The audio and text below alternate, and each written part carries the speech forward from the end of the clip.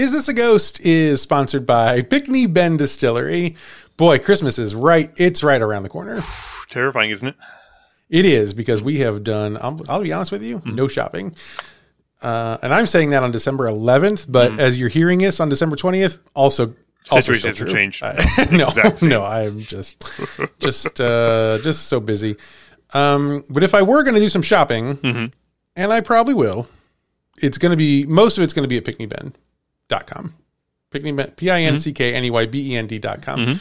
Now, the trouble is I can't buy anything there because they won't ship it. But what I can do is prep my list for all the people whom I love to get them the alcohol that will appease them for a while. You know, get those IOU Post-it notes ready, because that's what everyone's getting inside of their gifts this year. That's right. I mean, it's a big box. Not very heavy, but it's a big box, and you tear the whole thing up, and at the very bottom, it's a Post-it note that says, 1 bottle of Navy strength. Yep. It says, next time I'm in New Haven, Missouri, I'm going to cash that in for you, bud. And for some of us, that's going to be very soon. For others, could be a lifetime. Yeah. But that's kind of the magic of Christmas, is you never know. It's whimsy. It's whimsy and mystery and magic. And as they say, it's a thought that counts. So if you want to be thoughtful for the person that you love in your life, then you're going to want to think about giving them a gift of Pickney Bend. Because that spends just like money with those guys. Warm thoughts. I think so. Intentions. I think so. Yeah. Yeah. I remember Tara said that their annual goal for intentions was a little low. So she's asking us to if we could really increase the intentions, that would be great. Their earned intention revenue stream is it's not hitting the budget line that they were really hoping for this year. So if you could send some good intentions that way, that'd be great. And gosh, I think that I can't imagine. I don't know what else we could possibly say that would be good in an ad. Cheers.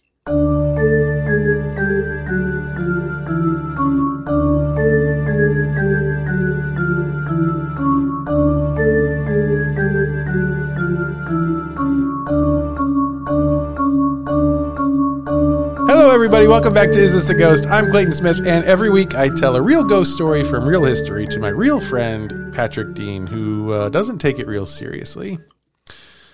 But his camera is better today, sort of. It is. It's different. Feeling pretty good about it, actually. You know what's interesting is now, from this angle, your glasses reflect the screen that you're looking at. So when you look at your porn during the show, we're all going to know it. Right. What if it's easier for you to see the reflection if I do this? God, don't. God. I'm just curious. Why does it do that? What camera is it? Stop. That's unsettlingly close to your face. Just saying. We have lots of cameras over here. I don't understand it. You look like Elijah Wood in Sin City now. Okay, that's better. Which Elijah Wood's pretty good. He's had worse roles. He's had a lot worse roles. Oh yeah, for sure. Lord of the Rings. What a fucking loser. How are you? You're drinking from a beaver cup. I'm great. I am drinking from a beaver cup. I'm good. Yeah, really. Good. I'm looking forward to recording this podcast. You know, great. Glad to hear it. I and our millions of listeners are glad to hear it. Last week I told you that I had something to say that I couldn't remember what it was, and I remembered what it was. Oh, cool. Hear it? Yeah, sure. I mean, it only took a week, so why not? Yep, sure did. I did write a note though. I gotta take notes for everything. I think is my one weird hack for remembering things is to write it all down. And what I wanted to say last week was we have a big announcement. We are working on some merch for Is This a Ghost? What? No way. And you know it because you've seen some of the mock-ups. I can still act surprised though. Oh, is that okay? I thought okay. Yeah, we're doing it. So if you're not following us on social media, you might not have seen these. But we are doing it. We're working on some merch. Ones of people have asked for it, and we are answering the call. So we're putting some pieces together, and so far a lot of it is designed by our friend Stephen Luna, who is an incredibly talented illustrator, who is wasting his time for reasons unknown on this show and our stuff. But we're striking while the iron's hot. While we have Steven's attention, we're not going to give it up. We're making him do everything until he stops, till he realizes what he's doing. Yeah. So thank you to Steven. And I think as I think your wife put it, Patrick, he's really doing God's work. He really is. On behalf of this podcast. Honestly. That is true. Not the God we all think of. A different God. A vengeful, horrible God. One of those gods that lives down at the bottom of the ocean. One of those gods. Yes. Yeah. An elder God, specifically. And he's doing that God's work. And we love it. Mm-hmm. So keep an eye out. What? I want to stay on the good side, frankly. So keep an eye out for that. I don't know. Probably after the new year, we'll open up the online store, and you can score some fun. Is this a ghost nonsense? Which will be a lot of fun. Yeah, be prepared to wear some T-shirts and have to explain them to literally 100% of the people that you meet on a daily basis. I mean, 100, except for when you go to the Is This a Ghost annual conference. Oh yeah, that's the one place where you'll only have to explain it to 2/3 of the folks, I guess. Yeah. iTagCon. When is iTagCon this year? I don't remember. iTagCon is, I think it's in August to celebrate my birthday. I required that as a Leo. I thought that was most appropriate. That's good. I mean, I'm really busy in August, so I'll see if I can make it. But yeah, hopefully we can. I don't think you're needed. That's fine. If you can be there, that would be ideal. But I don't think anyone's going to notice if you're not there. It's a lot of equipment to bring. Yeah, it sure is. Actually, it's going to be in your basement, so I better start. So you don't have to bring a thing, friend. It's fine. Yeah, you guys. There's plenty of room. There's plenty of room. Scooch some stuff over. Yeah, I think so. Great. What else? Gosh, what else? We had a first all girls wrestling match yesterday. That was something. I have some questions. So your goddaughter. Gloria. Yeah, I know. I remember. Yeah, her name is Gloria. Yes, thank you. I'm going to write that down. Actually, she wrestled in her first wrestling tournament yesterday. Okay, so it was her wrestling tournament. Now she's not very old. She isn't. She's 10. She's 10 years old. There are brackets all the way down to kindergarten, which seems young. Kindergartners can wrestle. Kindergartners do nothing but wrestle, in fact. But this, it's basically. Well, that's a good point. This is, but you can pay for your child to wrestle. Yes, yeah, they're pretty strict. They're pretty strict about it. Yeah, I don't know. But more importantly, you pay to get your kid out of the house for 2 hours a week to practice wrestling. That's not nothing. That's the life hack right there. It's not nothing. And how did she do? She did really well. She did not win either of her matches, but she fought like a wild animal. I think that's probably against the rules, right? It was terrifying to watch. It was terrifying. She was literally intense. Literally 20% lighter than every other kid in her weight bracket.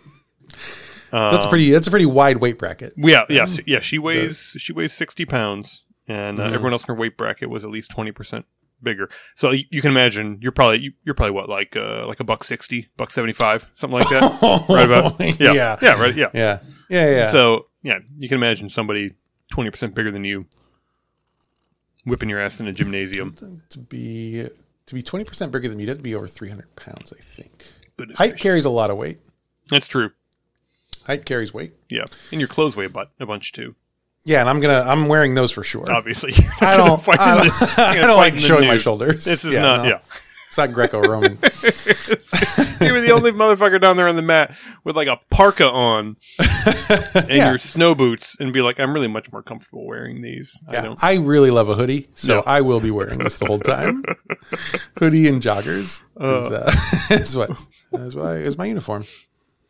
So yeah, well, that's cool. Yeah, nice. Good for her. That's awesome. Yeah. I was listening to a different podcast this week, and they were talking about how they have tenets. They have 3 tenets for their podcast. Okay. And I thought that could be a fun exercise for us. What do we think the 3 tenets are? Right. I didn't even see the one tenet that they put out, so I don't know. I did think there might be a tenet joke, and here we are. Let me say, I'm not disappointed, but what are the 3 tenets? What do you think? So I want to ask you, what do you think? And I've had time to think about this, so I can go first. I have not had any time to think about this, so I'm gonna let you do the first one, and then I'll do the second. So we'll alternate back and forth. Sure. Yeah. Okay. What, end up with 6 tenets by the time it's all said and done? I think so. Fuck, it's gonna be a lot of tenets, but that's fine. Okay, so the first tenet I thought of was ghosts. That's what I was going to say. Yeah. Okay, the second tenet, questions. Okay. Yeah. Okay. Questions? Ghosts, Okay. Third tenet, David. Oh, David Tennant. Okay, all right. That was a joke. Okay, no, the honest third tenet. God, if David Tennant was part of this show, we would. I would bow out. Have more listeners. I would bow out. Yeah, I think we should both bow out at that point, and it should just be his podcast. At that point, it's called "Is this David Tennant?" And the episode just and the answer is yes. Yes. And God, that would be so popular. I think our third then is whiskey. Even though we're both drinking gin tonight, but I'm going to stick with whiskey. Whiskey feels right. Speak of whiskey, we got ghosts. We got questions. Yes. I'm gonna go with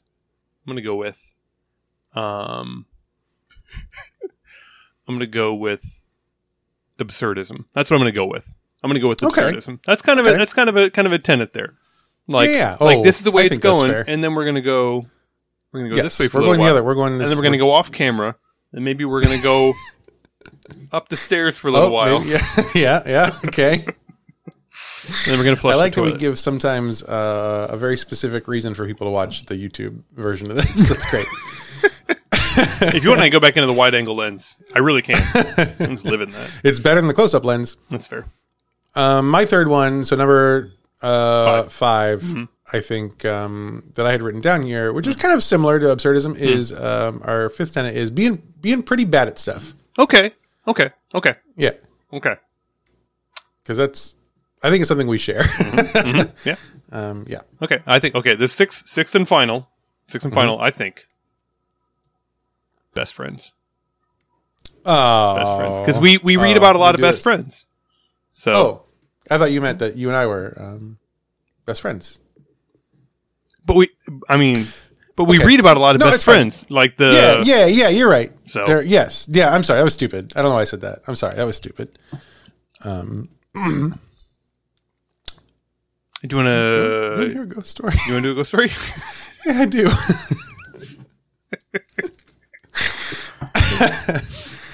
I do want to do a ghost story, and this story comes from our good friend and unpaid intern, Jen Swanson, who she suggested this story a little while back. And then fate is funny because then she had the opportunity to do the research for it. And all of a sudden, it came to the top of the pile. I don't really understand it. It's a mystery. It's amazing. Yeah. So thank you, Jen, for all this. It's a really good one, and I'm so grateful for again all the work. This is the final week of my semester, and I cannot wait for it to be over. 12 weeks of break, and you'll be back at it by what, like Easter, March, I guess. Yeah, I think something like that.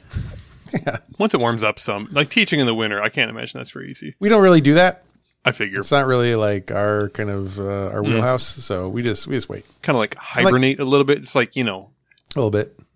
PJ it up a little bit, kind of. Yeah. Now, to be fair, this is art school, so I do wear PJs to class. Yeah, I kind of figured.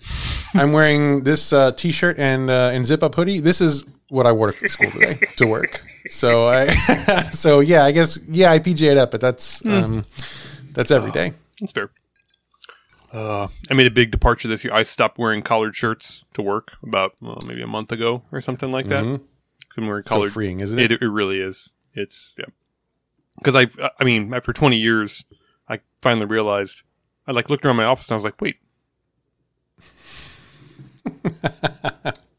Nobody else is wearing collared shirts here anymore. It was when I first started working there, it was like business casual. I got like a memo on day one about what I was supposed to wear and what like type of soles were supposed to be on the shoes and shit. What sort of pocket protector they recommended? Yeah.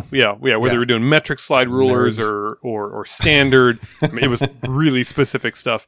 And after I ruined 3 pairs of slacks with hydraulic oil, I was like, you know what? Fuck this. That is a really bad plan. Yeah, there are certain industries where you can get away with business casual day in, day out. Oily machinery rattling around all day long. Not really one of them. Yeah. So now you wear coveralls. No, I don't. I assume. No longer. I did wear them exactly one time. You will be surprised to know that in a machine shop full of middle-aged men that are covered in like metal shavings and hydraulic oil, that if you walk out onto the floor in pristine white coveralls, you get your ass kicked halfway out the high bay until you realize what's going on. So white coverall. You went with the white option. They all start off white. I don't think that's true. They all do. Oh, okay. I mean, the paper one. You got to earn your beige. Yeah, I was wearing the paper ones.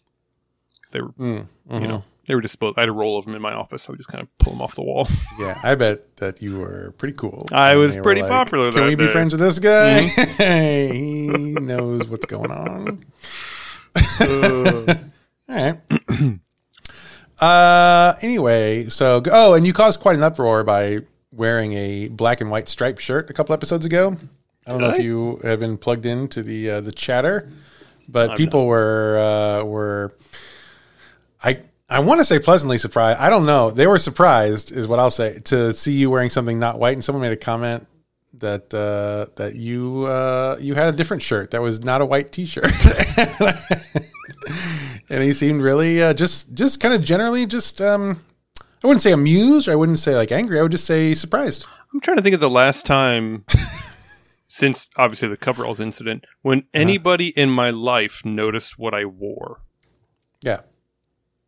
It's been at least a decade. You're a big star At now. least a decade, easily. Yeah, but now it's Hollywood rules now. So yeah, people are they're going to go crazy over this blue Henley you've got. They are going to love it. Is that what that is? I have no idea. Blue shirt. Amy just put some stuff on the bed. I put my arms up in the morning. She pulled it down over top of me. I said, I can do it myself. Down. And then I get my head stuck, and I said, no, I can't do it myself. Well, do you want to hear a ghost story? Sure. I got time. Mm-hmm. Well, in the year 1851... a whole bunch of folks in China were like, we don't like this here. It is not good. And we were the first person to ever say they didn't like it over here. That's right. And what'd they do about it? They sailed across the Pacific, and they landed in sunny California. Really? It's a pretty good move. Mm-hmm. I think if you don't like China, SoCal is a pretty solid place to go. It depends on what you don't like about China, I guess. I get okay. Name some things that are. I mean, if you don't like the food, a lot of Chinese food in California too. Well, do you know why that is, though? Did they bring it over? Is that what it was? I think it's safe to say that. That yes. Yeah. So causation and correlation are not our strong suits on this podcast, but so they sailed 3 ships: the General Tso, the Honey Butter Chicken. Just to say, I don't know if you can say that. I don't know if you can say that on this podcast. But go ahead. What's the third one? The Kung Pao steamer. That's a different whole thing. That's a sex thing. I'll just say it. A good one, but not a good one nonetheless. Definitely one. That's right. I would recommend to all of our listeners to look up. Hey, Google Kung Pao steamer. I would recommend that you hit Control C for one of those incognito windows first. Yes, incognito is going to be real key, real key, especially if you have a partner who shares your computer. So anyway, 1851. A bunch of people in China were like, let's go to California, and they end up in. I mean, and really, this is obviously happening all over California, as you alluded to. With your casual racism, but these folks specifically ended up in Monterey Bay. And they were like, the cost of living over here, it's astronomical. Unbelievable. Back in the boat, guys. Back in the steamer. So it is indeed. It's just... it is just south of San Francisco. This is, it's Silicon Valley land for sure. I don't know if that was necessarily as bad at being Silicon Valley in 1851. Yeah. No, I don't think so. And so everyone's wearing like burlap hoodies. And yeah, I think so. like and fishnet turtlenecks, actual fishing nets, like turtlenecks, canvas tight cuff sweatpants. With like a they were like stitched together. Yes, yeah, and self-driving wagons. Yeah, still Birkenstocks though. Which is weird. It's weird. I don't know. It's eternal. Those things. They've transcended time and space. So yes, this is down. Yeah. Okay. So anyway, so most of the immigrants to Monterey Bay had been fishermen back in China, and so they took up work doing what they do best. And thus, the fishing industry of Monterey Bay is born.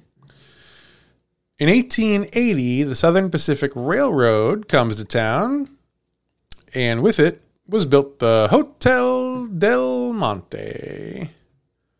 So you got fish, you got trains. Fish got to stay somewhere. Fish got to stay somewhere, so you got a hotel. These fish want to stay in a room that is, reflective of the lifestyle to which they have become accustomed living in Silicon Valley. Hey, you know what? These fish got money to spend, and they're going to spend it somewhere. Yep, that's right. You got it. So, you can be in the receiving end of that, or you can be on the sad end of that.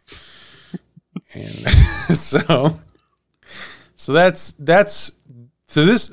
so Monterey Bay becomes more popular. Word gets out that there's this really gorgeous place because the whole coast of California is just ridiculous. Beautiful, beautiful, beautiful country out there. And it's gorgeous. And hey, you can go out there and it smells like fish, but it looks good. So do you want to go there? Was this like on the pamphlet or something like that? Yeah, they're like some fish, good sunsets, lots of smells. Some smells good. Do you like God's creatures? In 1851, they're like, yeah, I sure do. I love, especially the sea lions. They're like, oh, okay. Well, we have those. They do have those. Actually, I didn't write this down, but part of the story that I didn't write down was the sea lion population was really good for a while, and then because of some activities that we will talk about, became less good. Less good for whom exactly? The sea lion connoisseur? Well, the sea lions, but then, I think the sea lions first, and then by extension, the sea lion connoisseur. Yes. Okay, that's fair. I mean, yes. For a while, it's kind of a sea lion boomtown, right? Yeah, I think absolutely. So. Yeah. Now we're going to talk about sea life booming quite a lot. I don't want to spoil anything. That's fine. So let's just keep going.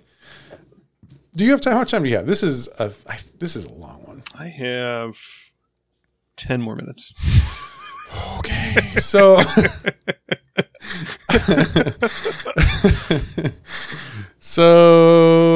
gosh. Well, that's the second note. Where are we? Oh, here we are. Sea Lion Boomtown. We're at Sea Lion. Sea Lion Boomtown. Okay, yeah. Not even. This is the side notes. These are the notes that didn't make the notes. These are the backup notes. So now you can get there by train. You get to Monterey Bay. You can get to Monterey Bay by train. Jeremy, I'm sure, will just smooth that out. And then you can stay in a fancy hotel. So of course, tourism starts to boom on the Monterey Peninsula. And these tourists go just fucking bananas for fish. They love fish. Which I think makes a lot of sense, actually, because there's not a lot of ways that I know of to get fresh ocean fish in like Minnesota at this point. Yeah, I mean, they got a lot of fish up there, but that's kind of like scary, cold freshwater fish. Ugh, those are river fish. Yeah. Well, I've seen those. I've seen river people, and it's like, ugh. It's similar. It's very similar, actually. Yeah. The river fish are the river people of fish. Yeah. And that's well known, and and that's when you get deliverance, basically. So yeah, they do have fish, but they want to gobble up. They want that sweet ocean fish. Yeah. Saltwater fish. Salty fish. Salty fish. Yeah. Gefilte fish, I think it's called. They got to taste better, right? I mean, they're in salt all day long. Yeah, I think so. I mean, it's like a brine, really. It is a brine. It's like a wet brine. Like they spend their entire life marinating. I'm salivating just thinking about it. Really, I gotta say that is true. That's good. they really. I mean, That's good. Why do you think the sea Someone lions should hang out market there? some of this. The sea lions aren't hanging out in the land of 10,000 lakes. They're not hanging out over there. And they could be lake lions. They could be. They know how to swim. Easily. Yeah. They could go right up the river. They could be river lions. They're not. No, they're sea lions. Making a definite choice right there. Yeah. I'm going to write this down because I think I've been looking for a new academic paper to start writing. And I think that sea lions choosing the sea is something I could really sink my teeth into. Yeah. I think my tenure. You think your tenure is safe? I think it's safe. I think my. Yeah. I hope so. I really do. I don't actually. I'm not tenure track, so that's tough. But I know. Anyway, if I were tenure track, I would definitely write from my marketing position about how sea lions chose the sea, because that's good marketing from the ocean, and no one's capitalizing on that. Yeah. Everyone's like, "Oh, the ocean's in trouble." No one is like, "Hey, the ocean is doing fucking great." Yeah. So, you would be working for Big Ocean, is what I'm hearing. Totally. Is Big Ocean hiring? They are now. That's right. That's right. Anyway, God, what is going on? Is there a ghost at some point? Because I've just been. No, I'm really. I don't think not in this episode. Okay. Actually, I'll tell you, there are. There's a ghost. Right now, it's mostly sea lions and their foibles. Yeah, and again, sea lions are on the B team in terms of this. We have not even we're not even on the first bullet point for the real notes. So word gets out. There's this really gorgeous place. It smells like fish. It looks good, and you can get there by train. Blah blah blah. So tourists are going crazy for fish. Oh yeah, we already did that. So they're in Montana. What? Yeah. Okay. Here we are. So so the tourists are gobbling up the fish. They're like, oh my God, we've had river fish, but this is ocean fish. This is better. Much less dirty. Yeah. Yes. Hardly dirty at all, really. At this point in 1880, yeah, for sure. Yeah. There was no floating trash bar just the size of a continent at that point. Yeah. So they're like, you gotta try this fish. So these tourists come and they have the fish, like, this is great fish. And they go home and they're like, you gotta go to California. The views are great and the fish is so good. And so the demand for Monterey Bay fish specifically starts to really roll in from the interior. Yeah. How hard is this for you personally, by the way, to say fish 17 times in the last minute? Thank you for asking that question. Thank you for being sensitive to my needs. It's tough. I've been trying really hard to think of the fish as kind of like pre-prepared sushi. Okay, yeah. For this, that's like my mental trick that I do for myself. Yeah, like nigiri, kind of just floating along in the water. That's fine. Sort of like and like rice rolls and stuff. And I because I love sushi. Sure. Well, I mean that's gobble gobble yum yum. That's conquering, right? Yes, exactly. You can't be afraid of sushi. Like that's you winning. Yeah, it's like take this if I could eat every single fish on the planet, that would be actually my best case scenario. I can imagine your nightmare would be like a carp the size of a bus eating you as sushi, right? That would be. Well, I haven't thought about that before, but now I won't sleep. But like you can think of it. You can imagine. You can imagine. I am now. Yes, thank you. We'll have Jen put a little artist representation down in the bottom. Oh yeah. Hey Jen, if you connect with Luna there. Right there. Yeah, he'll do that for sure. He'll like that's funny, Jen. So you could do that. And thanks, Steven. Appreciate it. Actually, my real nightmare fish is gar. Oh, absolutely. As I say, I'm not alone in that one because they are terrifying looking fish, and also they hang out in Table Rock Lake. That's one of their favorite places. I've seen them there many a time. Place. Yeah, you've seen the gar? I have at the bottom of the dam. At the bottom of the dam, there they just chill down there. Oh yeah, you're right. They're like someone just started a goddamn chainsaw and threw it in the lake and just let us swim around. It is horrifying. Now, mostly they say the very bottom of Table Rock is what the pamphlets say. Until they hunger, right? Of course. Yeah, until they smell the sweet smell of human flesh. If you haven't seen a gar, if you're not from Missouri like we are, you just Google gar and God help you. I guess. Anyway, Patrick and I share a favorite lake, and it's full of gar. Oh man, beautiful lake. Beautiful lake. So anyway, if you grew up eating, let's say, gar, day in and day out, and you get to the ocean and you think to yourself, well, none of these. none of these. You're like, this is a little Nemo. Yeah. Hi, little Nemo. None of these fish look like a pruning instrument. What the hell? Yeah. Yeah, you're probably pretty high on fish at that point. Also, I don't think that Table Rock Lake, as much as I love Table Rock, I don't think that's not a good marinade. Oh, definitely not. No, that's Ozark. That's Ozark drug piss water. Is what that is. Yeah, it is a marinade. It's very much a marinade. Yeah, for sure. It is soaking in for sure. The way like a gutter would be a marinade for something. Yeah, if you haven't read Winter's Bone, then you might not really understand what these fish are marinating in Table Rock Lake, but you don't want to eat it. Okay, on to bullet point number 2. So it's of 714. So demand for the fish starts rolling in, and the fishermen, this is great because they're like, we do love selling fish. We do like making that fish money. Mm-hmm. But the problem with people in the interior of the United States trying to get fish from the coast in 1880 is it's not good to ship those fish. Right. Because like the airplanes don't go very fast back then, and ice hasn't been invented I think they're yet. all gliders. You have five burly men who push a literal cardboard box that is open as fast as they can, across 5 states to reach Dodge City, Kansas, and their new sushi restaurant they just opened called Rivergar Sushi, and they're like, "Hang on, guys, I got something a little bit better." Jesus Christ! Ugh. So this fish isn't brown. What is this? I don't know. Let's try it. This doesn't taste like smoke. This is a strange thing. I don't know what to call this. The fuck are these little white grains? This isn't wheat.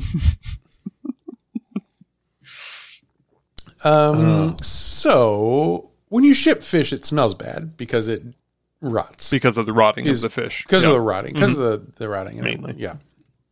So as the fishing industry and the tourism industries are both growing simultaneously, it becomes pretty important to find a new way to ship those little fishies. Mm-hmm. And so ice was invented. Yeah. I mean, probably yes. Yeah. Around this point, yes. Yeah. I've seen Meet Me in St. Louis, and they had ice trucks, and that was time of the world's 1904, fair, so, right? Yes. So my next note though was in 1902. Mm-hmm. So 2 years before the invention of ice, right? Yes, I think so. Companies were like, "Well, there's nothing we can do will make it cold. So what do we do?" And they start building canneries on Monterey Bay. Oh, that's a good idea.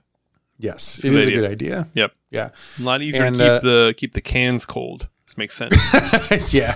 Yes, that's right. Because cans transfer the cold air a lot better than I guess fish scales. I don't know. This is all new to me. You're the engineer. I don't know. I thought you would be able to fill in some gaps here, but I was wrong, and that's fine. I'm still imagining like the canneries basically just having to fight with sea lions all day long. Like the whole thing. Like half the job is just keeping the sea lions out of the factory. Get the fuck out of the factory! My God. I don't want to can you. Yeah. And I don't have a big can. And thus, canned sea lion meat was born. And that's the story. And that's how Silicon Valley started. They were like, we can disrupt the canning industry by canning sea lions. They're like, you tech bros, you just reinvented Spam again. No, like no, this is different. No, it's different. This is different. Just like when I invented the bus. This is totally different. Very different. So this is all going great, and business is going well because people are like, oh, canned fish is great, and and the biggest fish crop, which is a weird way to talk about fish, but I guess it makes sense. We talk about corn could just be living its life, and not be bothered, but we call it a crop. Mm-hmm. So corn is like the fish of Kansas. Yeah, corn could also grow to the size of a school bus and eat you like sushi. So I don't think so. I don't think. I trust it. I don't think it would. I'm not sure. You know what? Yeah. Hey, vegans, you're not immune to this. you don't get off. You don't get off free here. It's time for you to feel some fear too. Sardines are the biggest crop there, and so sardines famously do really well in cans. They do. I have 2 cans upstairs right now. Do you really? I absolutely do. That's so gross. Oh my God! I'll turn off the camera and eat a couple. No, I don't. Oh, I might throw up. I don't. It's so gross. No, the problem with sardines is they look very fish-like. No, stop it. I think if you ate a sardine with that zoomed-in camera, I would quit this podcast. That would be the end of season 3 right there. It would be the end of everything. It would be the big cliffhanger. Will Clayton come back for season 4? I don't know. Spoiler alert, it's no. No. I would not. Nope. All the trust that we've spent, that we've built up over these last several, it's only been a year and a half. Okay. Yeah. That would all be gone for sure. I mean, it's got to get spent somewhere. I don't think so. But now the fact that I have learned that we might not be best friends, it's really opened up a lot of new possibilities for me in terms of what you may or may not do on camera to end this podcast. So I don't know. Anyway, this is bullet 4. So so sardines love cans. They love being canned. They love going into this. They just jump right in. Really? Yes. So they're doing that. So they start canning. So it's going great. And people inside the country are like, God, we love sardines. We didn't know that we needed sardines in our life until now, which again is so gross. But these idiots love it. And business is going really well. And then sometime later, World War I breaks out. Oh, is this bad for sardines? Or is it what good? Do you think? I bet it's good for sardines. It's very good for sardines. Yeah. Yep. Because now we've got these big old wholesome American mouths overseas, and they need some desperate for fish. Good American fish. And you can't just send them fish. Right. You can't just be like, here's a carp. Because now they're real far away. So the canned fish industry, specifically the canned sardine industry, goes fucking crazy. Just blows up. So the already successful canning industry goes totally nuts. And our boys, the boys in green, just love it. They just love that American fish. So between 1916 and 1918, a lot of new canneries open in Monterey Bay. So there are already a bunch of new open, including, here is a not exhaustive list: Monterey Canning Company, Pacific Fish Company, Bayside Fish and Flour, which I think was featured in Saved by the Bell. Right. San Xavier Canning. I'm sorry, flour as in like baking flour, or flour as in like we're also putting flours in the cans? Baking flour, which is weird because I mean, there are certainly farms in California, but not on the coast. Right. But maybe then, yes. Maybe then, yes. I don't know. Anyway, flour, yes. Flour, yes. Okay, so I'm going to start again because you've interrupted me. Monterey Canning Company, Pacific Fish Company, Bayside Fish and Flour, San Xavier Canning Company, California Fishers Company, Pacific Packers / Great Western Sardine Company is just a few. Oh, and Hovden Cannery. Did they say it 3 times like that, or Hovden? It's like a law firm. Hovden Cannery, which was built by a Norwegian, quote, fisherman and innovator, whose name was Knut Hovden. Now, Hovden was a leading innovator in canning technology. Okay. What does that mean in 1918? No idea. Our fish are least susceptible to the spoils. I like that he's Russian also. That's fun. Yes. You heard of sardine key that you turn can and open? You have not? Oh, I know, because I just invented it. Yes. Yes, I invent, so he's good. Which is not at all how Norwegians talk.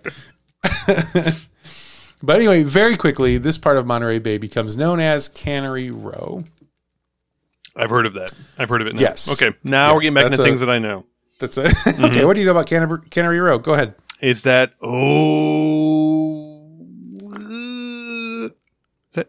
Is that... I can tell you're thinking. Is that a Salinger thing? Oh, God, you're so close. All right. Well, we will talk about that. You're so close. I'll give you points because you're... in a way, you're not at all close, but in a way, you're very close. Okay, So, I'll take the second one. That's fine. Okay, all right, great. So now you have all these immigrants who are working before sunrise till after sundown. Yeah, putting squeezing sardines into little cans. All these cans, yeah. So the working conditions so are hungry. pretty good. Ugh, not so great. Gross, man. They're not good. Not good. People died a lot. Yeah, and those people from squeezing, right? Yeah, they were like, "No, I'm not a fish. Don't put me in can." No. Oh no! Don't put the rest of me in other little cans. Oh no! Oh, my finger! No! Oh, my other finger! Oh, my fourth! Oh no, my and fifth fifth and sixth. That's okay. Fine. It's a lot of my fingers are in the cans now. Okay, yes. Oh no, my toe! No, no, my Not second starting down here. Yeah, I think that happened a lot. Yeah, and just excruciating long.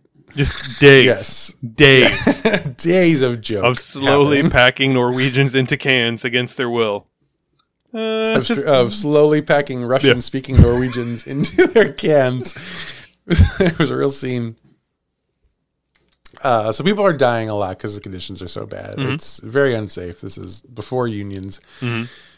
Now, later in 1945, the author John Steinbeck would write a book called Cannery Row. Damn it. Steinbeck. I knew it was one of the two. Yes. You knew it started with an S. I knew it started with an S, though. I knew it was an S, and I knew it was a famous guy. A famous S. A famous S author guy. Yes. So I mean, how many of those can there be? I think just the two. Yeah. I think two. Feeling pretty good. So Steinbeck writes Cannery Row about life working at the canneries, and conditions are pretty bad. Here's one example of that. Now, and this is not necessarily the best example of like how bad it was inside the canneries, but it's a good example of just general terribleness in the industry. So on September 14th, 1924, lightning struck a petroleum oil tank farm near the water. You okay? Getting better. Okay. So these petroleum tanks exploded and, quote, a river of flaming oil destroyed 2 canneries. Okay. That's either a lot of oil or 2 pretty small canneries, but yeah. It's a lot of oil. I'll you know what? Give me a second. You'll be the judge. So because there were so many workers packed inside with no easy exit, it's not good. It's not good. And I couldn't find the death toll. No one is talking about how many people died in this. Right. Actually, I did find one. So this is what it's like sometimes to look up things from the early 20th century in America when it comes to immigrants dying, is that I could find no information about how many immigrants working in the factories died. I did find, though, a source that said 2 soldiers died fighting the fire. Which 2 soldiers certainly is regrettable. However, you know. Anyway, but it's an insane fire. So to sort of answer your question, over 55,000 gallons of crude oil and 600,000 gallons of gasoline burned up in this fire, as well as kerosene tanks. So it's a pretty big fire. Yeah. It's bad. It's the biggest fire in history. So yes, I'm trying to think of specifically what history, if it's like California history or gasoline oil history. Yeah. And I think it's probably all the above. This is the biggest gasoline fuck up we've had. I'll be honest. It's dangerous stuff. We knew that, but we stopped doing it. We didn't know it would be like this. Yeah. So that happens, but things keep booming on Cannery Row. Even through the Depression, they received permits then to turn edible sardines into fertilizer and fish meal. Okay. So the Depression happens. People are obviously not buying canned fish. So people are starving to death, and they take the food and they make sure that the fish have enough food. Yeah, you do want to feed your fish. That makes sense. Otherwise, you're going to run out of more fish. So it makes sense. That's right. So that's going to be a theme that we see replayed here in a second. One totally wild stat. They turned 2/3 of 1 billion sardines into fertilizer every year during the Depression. 2/3 of 1 billion sardines per year. Yeah. They just grind into fertilizer. That's like one Shohei Ohtani of sardines every year. What a fucking contract. Oh my God. Are the Dodgers thinking? This is the math of a team that has gotten so close to the World Series for like several years in a row. They're like, fuck it. We're doing Yeah. This is definitely like divorced dad energy signing contracts right now. Like, absolutely. Oh, I see. And if I just drain my 401k to buy this Lamborghini, I wouldn't be cooler? Oh, weird. Because I did. So anyway. The fact that he's deferring most of it now is, you were right. The Bobby Bonilla thing is going to be nothing in a few years compared to this. It's amazing. But yes, so it's basically that. Turning the fertilizer. And again, like, there are a lot of things that make fertilizer. They don't need more fertilizer. They just don't want to go out of business. I mean, there's so many poor people dying on the streets that you can just grind their bones into fertilizer and just. That's right. That's right. And it's the Depression, man. Organic. Yeah. So this is happening. So they're just doing so many fish into fertilizer, and then the 40s come around, and World War II starts. The Roaring 40s. The Roaring 40s for the fish industry, because once again, our boys overseas need American fish. And so Cannery Row is back, baby. And they expand even more. Even more canneries start to open on the backs of World War II. Now, this turns out to be short-sighted because within 5 years of that expansion, the entire canning industry dies in Monterey because they have taken literally all of the sardines out of the ocean. Ooh. At least out of that part of the ocean. There are no more sardines left. We are so stupid. This is like, let's say, a few years earlier, they were grinding, again, 2/3 of 1 billion sardines every year into fucking dust for fertilizer. And they're like, oh no, we ran out of sardines. We just thought they would be here forever. Well, you know what they say. On to the next resource we can deplete. You know what they say. There's more fish in the ocean. Well, they do say that. And then some of the canneries did pivot to canning other things, including other fish.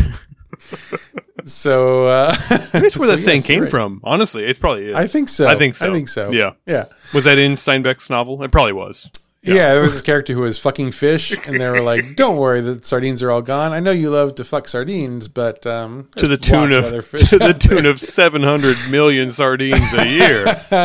But eventually there's tuna. Yeah.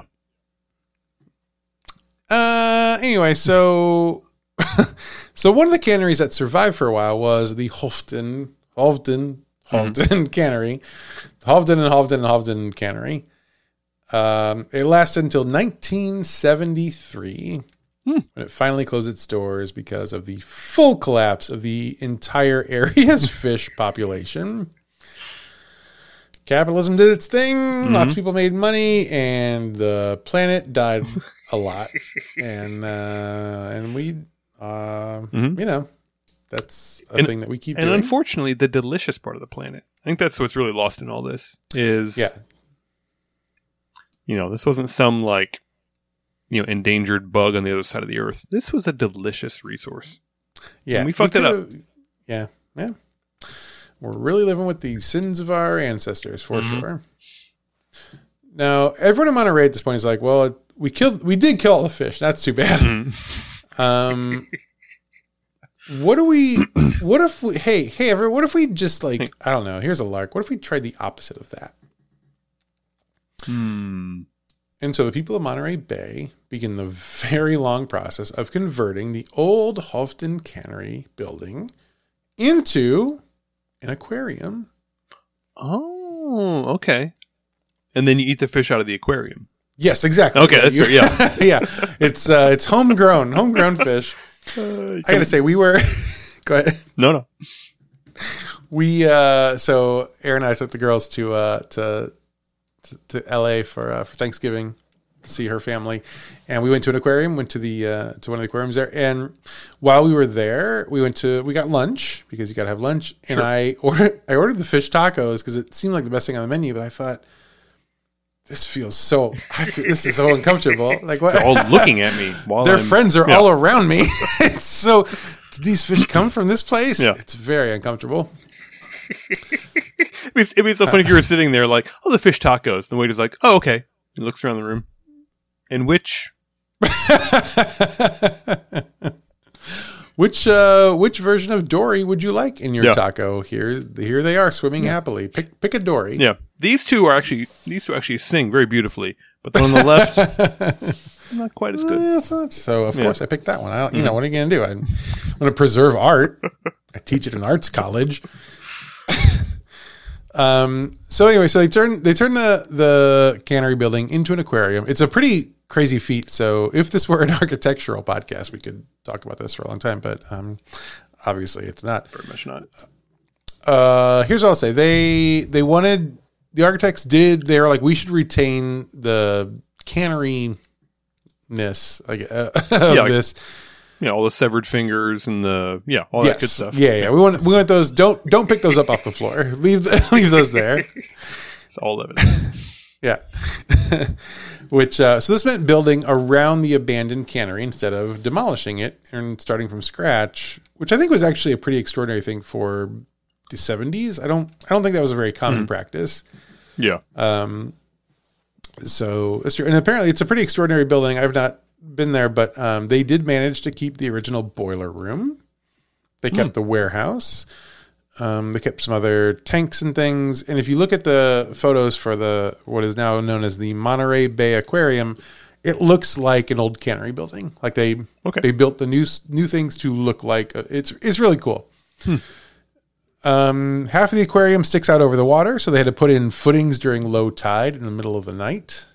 Oh, wow. So it's a whole thing. It was a real labor of love. Yeah, like Shed kind of in St. Louis, in Chicago. The Shed Aquarium kind of like sticks out over Lake Michigan. So the big like viewing area with the belugas and the otters and all that kind of stuff. You kind of just looking at in that panorama over Lake Michigan. That's great. Yeah. Beautiful. And the Monterey Bay Aquarium then opens finally on October 20th, 1984. How many years under construction? Quite a few. I didn't write that down, but it's about 10. Wow. Goodness gracious. Maybe like 7. 7-ish. Still 7. a lot. Takes a long time. I would have lost interest. So yeah, that's why I didn't call you. Hello, Patrick. Yeah.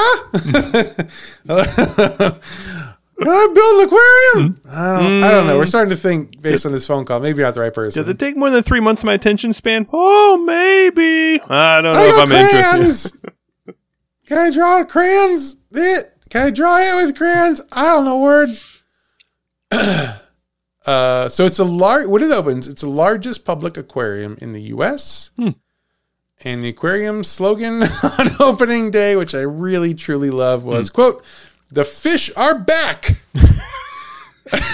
Is the aquarium at this point, is it just 100% sardines? Because that would really be the funniest end to this entire thing. Every single tank, dozens of sardines. Here's what I'll say.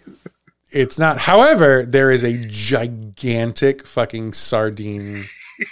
What do they call it? A cylinder? I don't know. We'll talk about it later, but there is a big, like the central section of the aquarium is a giant sardine tank. Giant sardine. By 1994, it was the most attended aquarium in the United States. Wow. It has won multiple architectural and preservation awards. And honestly, the only problem with this building, if I had to pick a problem, if I had to say like, and I don't think I would, but if I had to, besides pick one problem with the building, besides the fish, right? which is why every aquarium should be set on fire. Yes. If I had to pick a problem, it would just be that this aquarium is haunted as fuck. And before we get into that, what? Good for us, though. Sort of, yeah. In that we can talk about it. Not in the fact that I have to think about fish a lot during this episode. But and fish ghosts, which sounds really scary.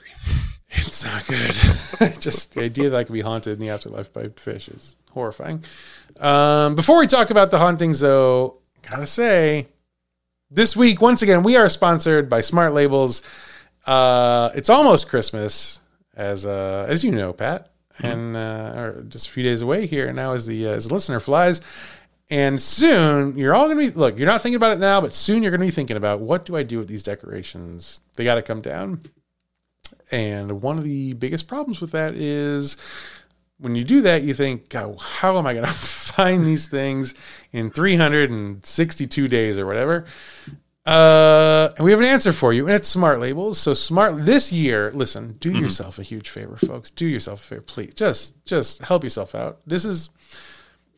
Here's the problem with taking down decorations for Christmas. You take them down and you stuff them in boxes and you think finding these things, that's a future Clayton problem. Like so many things. Yes. Not going to worry about it right now. Like so many things in my daily life, I think this is a future Clayton problem. But then eventually present Clayton becomes future Clayton, and then it's present Clayton's problem. And that is, I get so mad at past Clayton. So I'm like, come on, man, you could have done better. And now this year I finally have an opportunity to do better. And so do you. So does Patrick. So does everyone. Can all be nicer to your future selves by getting some Smart Labels. Yeah. It's not hard. Yeah. It's not hard. Yeah. Go to Amazon.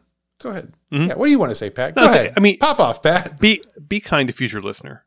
Like current listener, I know you don't have a lot of respect for yourself. Obviously, you're listening to this podcast. Okay. But have some respect for future listener. Interesting I think future an ad, especially. But go on. I think future listener really deserves a little bit of kindness, and that's really what you're doing here. Is you're making life easier for future listener. That's true. That's true. What Smart Labels is doing is selling you kindness to your future self, and it's so. I mean, especially in light of like that gift. God, it's so cheap. Like, what a deal. Unbelievable. You can go to Amazon, you can search Smart Labels, and you can buy your own Smart Labels. They will come to your door. As we talked about last time, Jeff Bezos probably won't deliver them with his weird laugh. And you will get these color-coded QR codes that you can put on your boxes. You can say, okay, you know what? This year, this box, just Christmas lights. Put all your lights in there. And then you close it up and you put the label on it. And then you take your phone with the app and you scan it and you're like, this is the Christmas light box. Easy. Then you go hide it somewhere. So easy. Yeah. Yeah, and then you hide it and then you don't care because then you can always find it later. Yeah. It's so good. And you're like, here are the decorations that the kids love because they make a lot of noise. And that if I hear one more Christmas, I will throw myself out a window. And I don't want to lose this box in case it becomes important for leverage reasons to someday produce these things. Just in case the kid's therapist has a bunch of weird demands about how I threw away these toys. Say, no, I'm going to get out my Smart Label. I'm going to say, no, I did not. Even though the Smart Label is clearly labeled garbage. It did not actually get thrown away. And that's right. I can produce it. Yeah. And that's a gift to your future self too, in so many ways. So please, go. This is the time. Christmas is almost here and God love it. But that means it's almost over. And that means you're going to spend some time putting stuff away. Do yourself a big old favor. Go to Amazon, search for Smart Labels, buy yourself a pack of Smart Labels, download the app, get it going. Put them away, take pictures of what's in boxes, label your boxes, tell yourself via the app where the boxes are going. Like it's just, God, I can't tell you how much next year's you will thank you.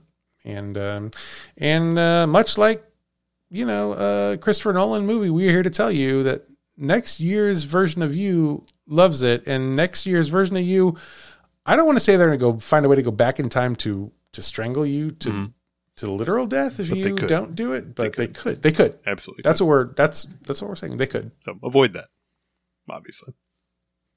Thank you to Smart Labels. All right, now, Patrick, as we transition back from the ads, will you please read some of Winnie the Pooh and the 100-Acre Wood? So Eeyore arose one morning and looked about his surroundings and thought, no one's within earshot. I can probably say all of my big cusses now if I wanted to. Okay. That's weird. I don't remember that part of the book, but yeah, but you're right. We are back now. To Is This a Ghost? So let's pick it back up. Where are we? Okay, so much of the very old building where so many people died is still intact as part of the aquarium. And this is almost certainly, I think it is, I think it's safe to say, yes, for sure, the most haunted building we have yet covered. Certainly the most haunted former cannery, current aquarium we've ever Without encountered. question. Yeah. Yes. Top 3, easily. Yeah. All those other ones were like not so impressive. Yeah. This one, yeah. So buckle up. So okay. So here we go. Security guards during the graveyard shift have reported many, many odd things. One of the most common reported is the sighting of a woman in a black gown who haunts the open sea wing. There's a wing. It's called the open sea wing. Okay, that's fine. I mean, It shows fish from the open sea that they have said, you no longer live in the open sea. You live in this box. You live in a 15-gallon box with a placard on the outside of it. Hear. Yeah, that's tough. It's tough. Yeah. But now, mind you, that fish doesn't, live with the constant crippling anxiety of being eaten in one gulp by a shark. But that's much better. Yeah, but the trade-off is it's substantial. It's 16 hours a day of having the glass tapped on by a pudgy kid looks like he's from a Pixar movie. So yeah. Anyway, so there's a woman in black who haunts the wing. She's been seen on security cameras late at night. Really? Long after the aquarium is closed. Yes, indeed. Huh.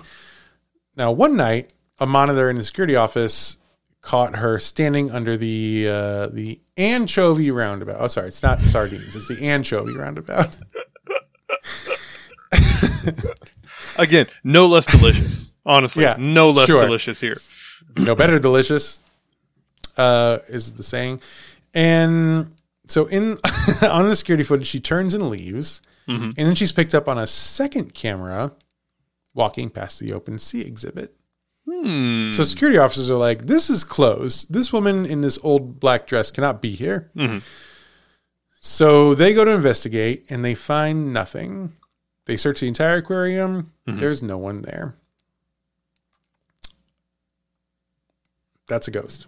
Sure, yeah. And I assume they recorded the video and submitted it to police and all that kind of stuff? Or here's what I'll say. I don't want to spoil anything, but I did not find video of this incident. Right, sure. But actually, you know what? I'm glad you said that, because what I did do, I have a note here, can show Disney footage if Patrick is a dick. And I'm so glad I did that. So I mean, honestly, how hard is it to just take the tapes from that night and be like, oh, hey, just so everybody knows, paranormal event on VHS. That's not good marketing. Oh, I think it's very good marketing. Everybody want to show up. I mean, just I would love it. Two drunk security guards who are trying not to get in trouble for, vaping on the job. I don't really think they. What I will show you, I don't have video of that, but I do have a video of a similar thing happening at Disneyland. Yes, and I want to show it to you now. So, at Disneyland? What? Disneyland. You've been to Disneyland, right? I do. It's not really close to our subject, though. I will note. Well, it's in California. It is. It's actually Anaheim is very close in terms of. Well, that's pretty far, actually. Yeah. Still, but it's much closer than we are. Correct. Yes. Yeah. So, in much the same way that the moon is very far from us. Yeah. But all right, you can see this, right? I can see a very abstract image. Yeah, yes. I'm going to play this video. So, what you're going to watch is a video of a ghost moving across various security cameras at Disneyland. At Disneyland. From Haunted Mansion. Yeah, just to show you what it might be like to watch The Woman in Black. Okay, sure. Okay. Well, this is now. Okay. Oh, it's going to settle in a second. Okay. Will it? My God, I guess not. What? Calm down, camera. What is going on? Okay. So you see this? I do see this. Yes. There's this little thing walking. That's a person. That is a person walking. See that? See that thing? Now look here. It's in this camera. Goes through the gates. There it goes. Look at that. Wow. And now it's going to go, wait. There's more. And you're like, where is it? I don't see it. Just wait, because it's going to show up here pretty soon. Wait for it. Wow. There it is. Pretty wild. Yeah. So this thing, what is it? You can't explain. It's a ghost. Sure. Yeah. What else could it be? Still at Disneyland, though. Still. Yeah. I mean, this is not a few zip codes down from Monterey Bay. I'm just suggesting to you through visual evidence that this sort of thing happens all the time. So, anyway, so that's what it was like. What was it? Hang on. What was the next video on there? Were you on like Instagram Reels? This video is 5 Disneyland ghosts caught on video, and this might be a whole episode to itself. So I don't want to. That's fine. As long as we can do as long as we can do the firewood splitting episode afterwards, that's all I really care about. I don't. It's so dangerous. I don't want to do that. But yeah. So anyway, so that was why. What was the point there? Oh yeah. So I really don't. It just happens sometimes that ghosts are caught on. So the woman in black is no different. Anyway, one night, a security officer at the aquarium was doing nighttime rounds when he walked through the gallery that's adjacent to the open sea exhibit. Yeah. And he passed a woman in a black gown sitting on a bench a few feet away. She nodded at him. Right. As he was like, did he shoot her? Well, he was just like, and he's just like, do, hello. So he's not thinking. He says hello, and he keeps walking, do. After a few steps, he's like, yeah. Wait a minute, we're closed. Yeah. Like a very Wile E. Coyote reaction to this woman being in the aquarium. Sure. Yeah. So he turns back and the woman is gone. Ah, it's a shame. I don't think it is. I think that's best case scenario. I don't think you want to confront a ghost. I don't think so. She can probably tase a ghost. I'm sure she'd. I don't think that's right. I think you could. I really do. Okay. I don't think so. I think there's just enough corporeal left in there that you can probably tase it. You can probably catch susceptible to electrons quite a lot. There's also an employee there named Kevin Wright, who was a security manager. Now he's now the manager of interpretive programs because I looked on LinkedIn. He's a real human. Interpretive programs? Okay. Yep. Yep. But he used to be security manager. Right. And when he would walk on his rounds, he used to flip his keys around in his fingers so they would jingle. Right. Just like spin, boop, boop, which is what I would do when I would walk, certainly. Yeah. Shit else to do. Why not? Yeah. Now, he would do this so people, like other security guards, like if they heard him coming, like if they heard it, they would know, like, oh, yeah, don't shoot me. There's a person. Yeah, exactly. Don't tase me, bro. Yeah, exactly. So, but I also think if your job is to like make sure there's no criminals in the space, I don't know if letting them know that you're coming is a good strategy. Yeah, it's a bit of a Barney Fife. It is a good, yeah, but Barney Fife lived. He survived the entire Andy Griffith Barney show. Fife didn't get no holes put in him. I'll tell you that much. And can't say that for everyone in Mayberry, so that's pretty good.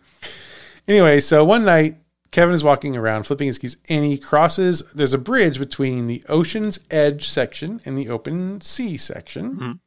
He's crossing this bridge, and as he's reaching the open sea area, he hears the bridge creak behind him. He turns back. There's no one there. So he stops jingling his keys, and he listens. Doesn't hear anything, so he keeps walking. As he's walking, he then hears the sound of footsteps behind him, and he hears someone else's keys jingling from the bridge. So he turns around again, but there's no one on the bridge.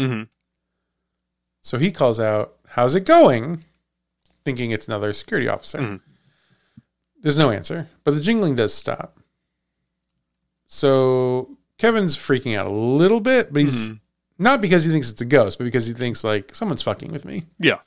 I can imagine like night security. A big chunk of that job is fucking with the other night security. That's got to be that's the reason you do that job for sure. I can there is an absolute legendary 8-season sitcom of you and I being night security guards at an aquarium. Correct. And hey, Hollywood, if you're listening, the writer's strike is over. We're available. We'll put that into play for sure. So he heads back into the open sea exhibit, and he's flipping his keys again, and just going along his thing. And he rounds a corner, and then from right behind him, he hears the other keys jingling, like right behind his back. So he screams and he jumps. He spins around. There's no one there. Ooh. So he calls the security office and he asks, who else is on the night crew right now? Like, who else is out here, walking because someone's fucking with me. And the security office tells him the night crew is all gone. He is the only person left in the building. And then he says, who's replying to this message? Sorry, the security office is off-site. I guess I should have mentioned that. So he's alone in the building. A different night, Kevin is crossing the same bridge over to the open sea exhibit. He comes back to. I'm sorry. He comes back to work after this. Again, he's still working there. Go to LinkedIn. This man is still there. He still works there. He's. I mean, yeah, that dude must need a job. Like doing God's work. Very hard. He must be a felon. Yeah. With these tattoos, I don't give a fuck about ghosts. I can't get any other work but this. I put the Chucky doll tattoo on my face. That, in hindsight, that was a mistake. But I love working the night shift here. Please don't fire me. And so a different night, Kevin is crossing. He's crossing the same bridge, and he sees someone else walking into the open sea exhibit on the other side of the bridge. Now the silhouette is familiar to him. It's this tall, lanky guy. Who often walks into the open sea exhibit. Well, it's a canoodle and such. Hey, I'm here for the otters. We both know they don't mind. I tell them, if you don't like this, just say so, and they never do so. No, so it's a fellow security officer whose name is Essex, which I assume is his last name because that's a wild first name. But it's a tall man with a distinctive walk, and so he sees him walk in. And so Kevin watches him in there, and he's watching Essex, and he's like, okay, and he's just doing rounds. But then he sees Essex stop inside the sardine roundabout area, and Essex then lays down on the floor and puts his head down as if to take a nap. I mean, night crew, it sounds like hard work. I'd be. It's what I would do. Most we did that at Blockbuster, I think, every night, and we closed at like midnight. So. Yeah. So there's two of you there, right? One of you sleeps, the other one patrols for. Yeah. The other one steals money out of the cash register. Yeah. And so he sees Essex fall asleep on the floor, and it's weird. So Kevin calls out to him. He says, "Hey, Essex, you taking a nap?" And then from a few feet behind him, Essex says, "What do you mean?" Scares the bejesus out of Kevin. He spins around, and there's Essex. And he's like, what the fuck? So he turns back to the sleeping man, and that man has now vanished. He's gone. So once again, Kevin calls security control to see who's out walking besides him and Essex, and the control room says, it's just you two. There's no one else in the museum tonight. Now, Kevin tells Essex what happened. Essex says, you're on your own. I quit. Yeah, cool. I'm going to learn to code. I am sorry.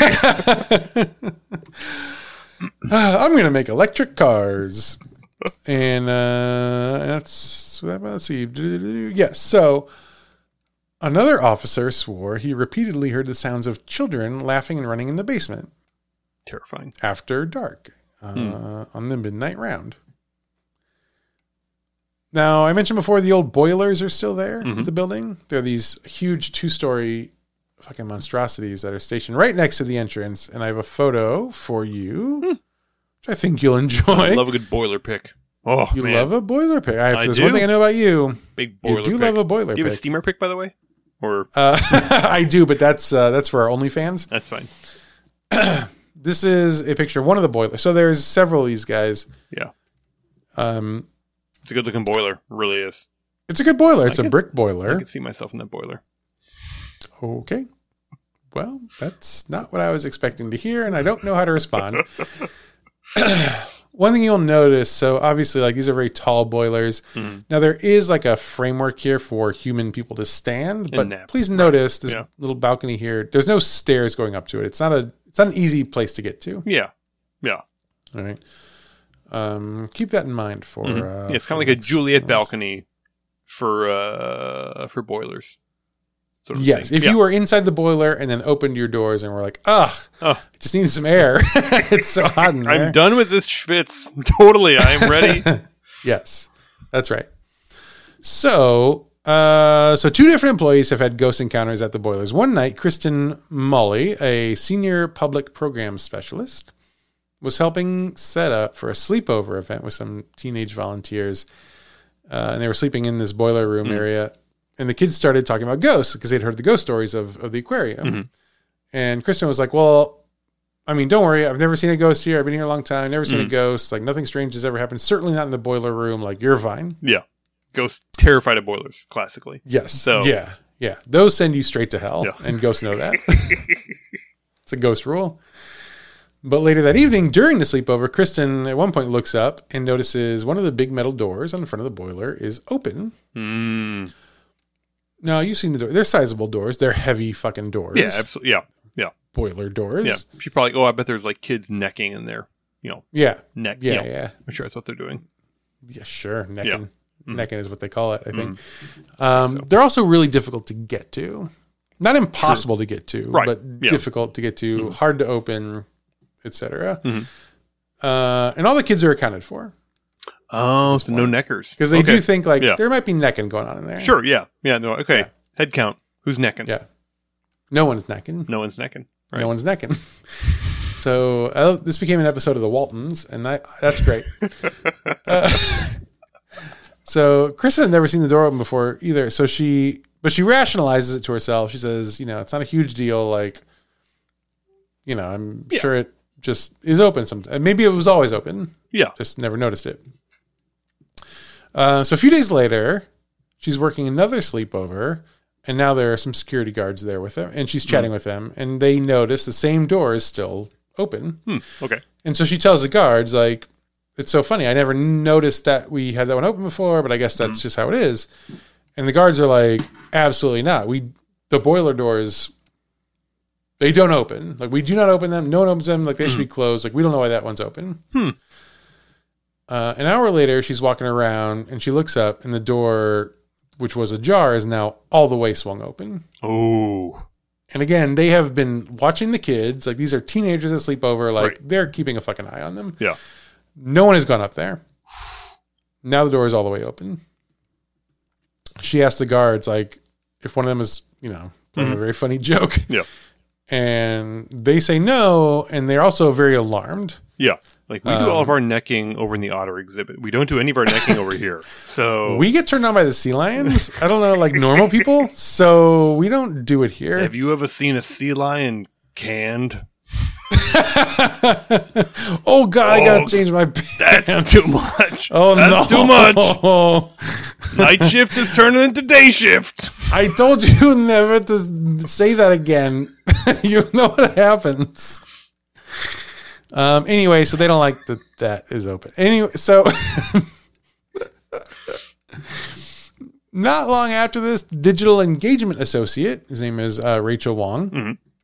She's setting up for the Halloween dance party for members. Oh, which again is a boiler area. Now she's carrying some stuff over to a table. When she looks up, she sees a man standing on one of the second story landings of one of the boilers, the Juliet balcony. Get down, dude. Can't be up there. Yeah. Now, there's no one else in the museum at this point. So that's surprising to her. Right. Also, he's wearing a turn-of-the-century cap and overalls. And so she's like, what the fuck? So she turns to put her stuff down on the table so she can give him a proper talking these to. These eccentric fucking hipsters breaking in here. I fucking, goddamn engineers' caps. Wanting to learn about steam power or whatever the fuck they're doing nowadays. Go naked in the boilers. Yeah. It's a TikTok challenge of naked in the boilers. I'm so sick of it. So she puts down her things and she turns back up and he's gone. completely vanished. Mm-hmm. One employee who was working once at the entrance to the museum was looking down at their computer, typing, going as you do when you are at a computer. Right. A man walks up, puts his hand down on the desk on the other side. Just plants a hand. Normal thing for a person to do. Yeah. So she's like, people do it at my desk all day long. I'm at my desk. I'm typing. Put a hand. Somebody walks in and put their hand, and they're like, right in front of my desk. And I'm like, is this bothering you? And they're is this like, bothering you? Yeah. do you hate this? I'm not touching you. Not touching you. And I'm like, yeah, this is great. I crave interaction, so I do love this. Thank you. Thank you for coming by. Can you please just touch my fingernails? That's all I want. Just don't ask why. Just please. One at a time, and then leave. If you could like scrape them, that would be, God, I'd love that. Please do. No, the cover will stay on though. So. Hey, are you okay? Getting better by the moment, honestly. I know I'm not your best friend, but like I should ask, are you okay? No. It's the very best friend thing to ask, though. It really is. So yeah, I'm working on it. Yeah, I'm trying. I'm trying to climb that ladder. So. So she's at her computer. A guy puts his hand on the desk and is like tapping his finger. She's like, all right, 1 second. Now the man moves his hand closer and closer, which is so annoying. Yeah. Like, it's like, I get it, dude. Yeah. You're here. I understand. So she's annoyed. She can now see him up to the elbow, like in her periphery. She can see his arm up to the elbow. He's wearing this like yellow plaid shirt. And she's so annoyed. So she takes a few extra seconds of typing. I would. I'm like, yes. I am going to finish my email to my utility company. I am going to finish my novel real quick. Only 40,000 more words to go. So she finally looks up. And when she looks up, the hand vanishes. There's no one there at all. Ooh. It's not and good. This happened, quote, repeatedly. From that day on, Rachel caught a glimpse of the man in the yellow plaid shirt every time she worked that desk. Ooh. And finally, probably the most famous haunting at the Monterey Bay Aquarium is the ghost of the vault room. Would you like to hear the story of the ghost in the vault room? What is kept in the vault room of a cannery? More fish. Where they keep the good fish. I don't under know. lock and key. Well, and when you see the vault room, because I do, this one has some visuals. If you recall Ocean's 11, you'll know that the first 10 Ocean's movies were about breaking into the sardine room. We're going to need one very flexible small person to be able to break into the sardine room, please. As well as Julia Roberts, for unknown reasons. She will play herself in a very confusing twist, and we shouldn't question it. So, gosh, let's see.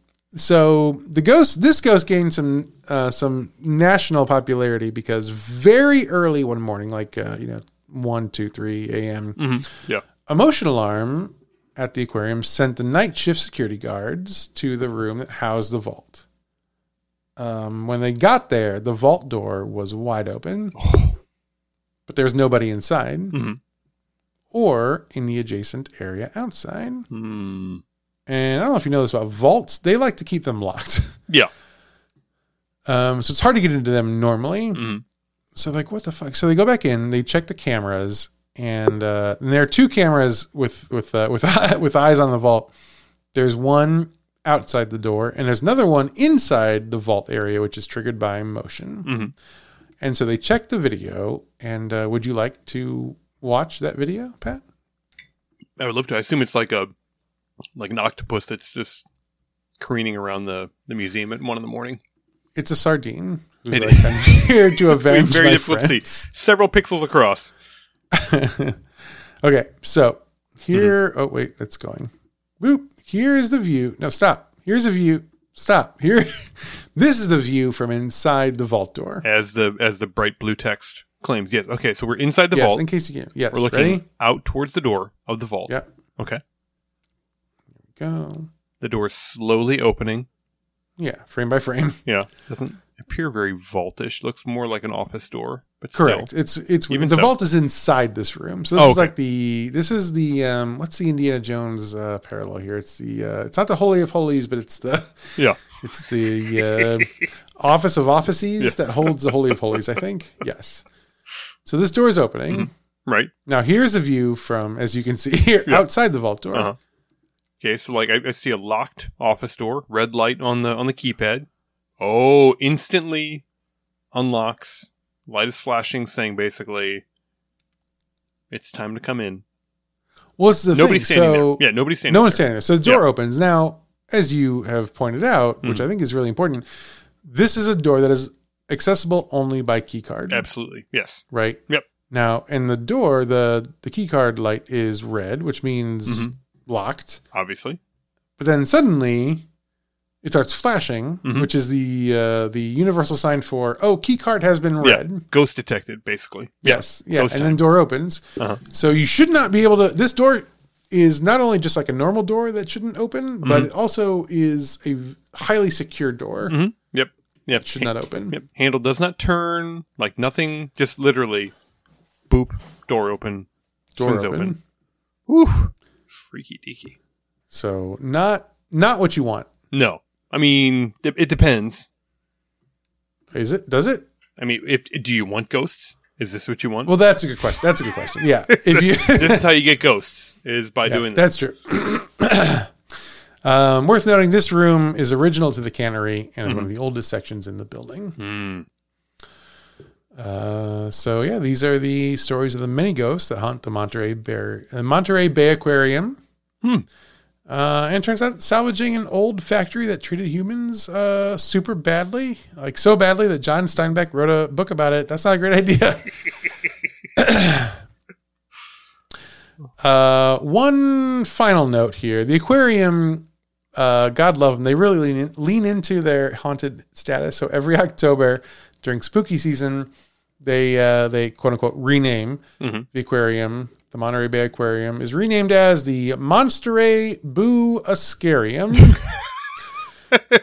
which feels like a lot of work. It feels like too much. You could have gotten away with like 2 of those 3. You didn't need all 3 of them. You really didn't. Yeah. I mean, I love the chutzpah, but I don't know if you needed to go all 3. They take down all the signage outside. It's very expensive. It's so... Yeah.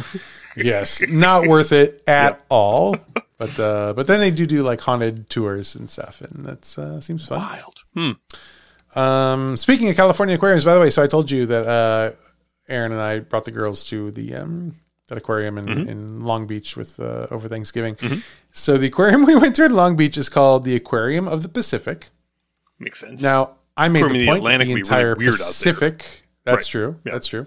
I made the point the entire Pacific is an aquarium. If you think about it, and no one seemed interested in entertaining that idea. You have a 4-year-old, right? And almost 4, and a 2-year-old. Correct. Yes, and they were not entertained by this. Well, that's true, but also Erin and her family members. No one seemed interested in my thought experiment of like, hey, what if we just called the Pacific Ocean Aquarium? I'm just imagining, not well received. Just imagining Erin like wiping one of your child's noses while feeding the other child. Be like, yeah, real fucking funny, Clayton. Very funny joke. Real smart, idiot. Hey, you want to be a dad today or what? No, I want to be an academic today, Aaron. Thank you for asking. Aaron, did you know that all aquariums are full of water? Therefore, is not our bathtub an aquarium when it is bath time? It's not our environment. An aquarium of the air. On a particularly humid day, should we not call this a better aquarium than it was yesterday? Where are you all going, I wonder? Why won't anyone answer my texts? Anyway, so this aquarium is in Long Beach, and just worth noting, I think it's right on the ocean, and it was a great aquarium, great space. Please go there. But right across from the bay, from the aquarium, is the Queen Mary. Now, the Queen Mary is an old steamship that is super haunted, like one of the most well-known haunted places in the world. Oh, yeah. Like, incredibly haunted. Yeah, right? like 10 times worse than the Kung Pao steamer. 10 times way worse yeah. than the Kung Pao steamer. Way less delicious, yeah, but way more haunted. We will do a story on this for someday for sure. But I was so excited because we're going to this aquarium, and I was like, we'll see the Queen Mary. I could take a photo for our social media. It would be very popular. Absolutely. So we get to the aquarium, and we got there like 20 minutes before Aaron's family joined us. And I was like, well, this is a great opportunity. Like if we just like walk through this little park, we could see the Queen Mary. And I look up, and there you can see like the tops of the smokestacks from the boat. And I was like, Maple, my 3, almost 4-year-old. I was like, Maple, let's go for a walk. Like, do you see those stacks? We're going to smokestacks. We're going to go find that boat. So that's a boat. We're going to go find it. And she goes, okay, why? And I said, because it's really haunted. There's a lot of ghosts there. And I want to take a picture. That was the wrong thing to say.